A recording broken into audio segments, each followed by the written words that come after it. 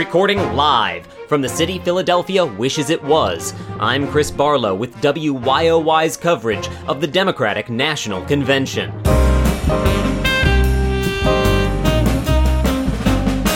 It was a roller coaster week for the Democratic Party, beginning with the release of thousands of DNC emails by WikiLeaks. The emails reveal a system rigged in favor of competent, qualified Democrats, whose broad appeal across demographics is only outweighed by the broad appeal of misogyny.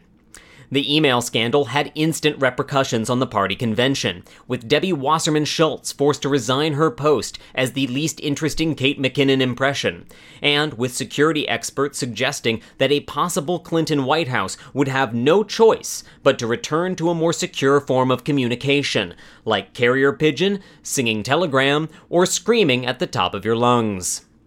The email leak led to a contentious start to the convention in Philadelphia, with Bernie or bust supporters repeatedly booing everyone from New Jersey Senator Cory Booker to an armless, legless orphan saved from a shark attack by Vice President Joe Biden, who then tamed the shark, took time to listen to the shark's life story, and learned that it was actually haunted by the death of its mother, who was herself a victim of inner deep-sea gun violence, and whose murder the vice president swiftly avenged in typical Joe Biden fashion. Biden then addressed the convention himself on the importance of malarkey and offered step-by-step instructions on how to hotwire a car. He's just cool like that. Yes, despite the turmoil, it was a week that stood in stark contrast to last week's Republican disaster orgy in Cleveland, with major speeches from the mothers of the movement, Bernie Sanders, Michelle Obama, and even the most powerful woman in America, Meryl Streep, who personally hunted, killed, and then skinned an American flag in order to wear its hide as she addressed her subjects.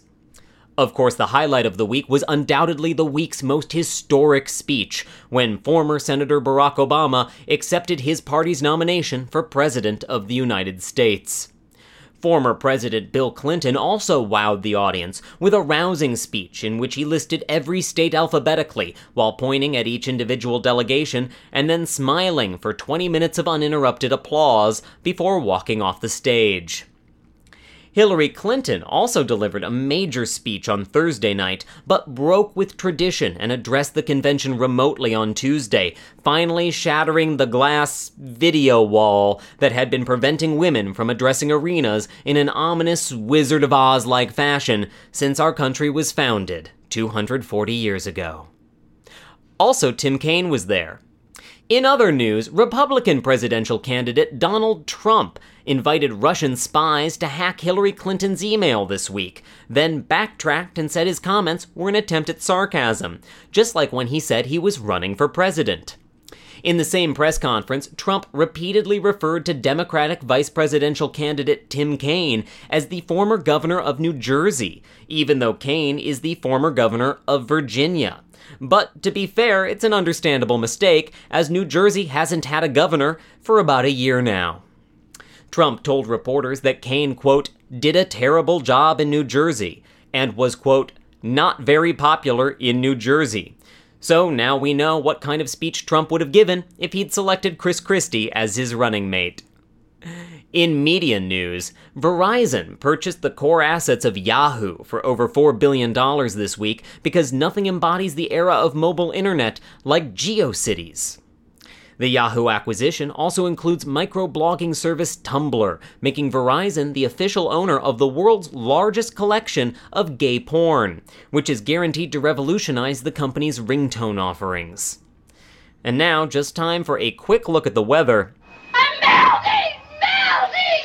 Oh, what a world! What a world! Who thought a good little girl like you could destroy my beautiful wickedness? Ah, look out! Look out! I'm going!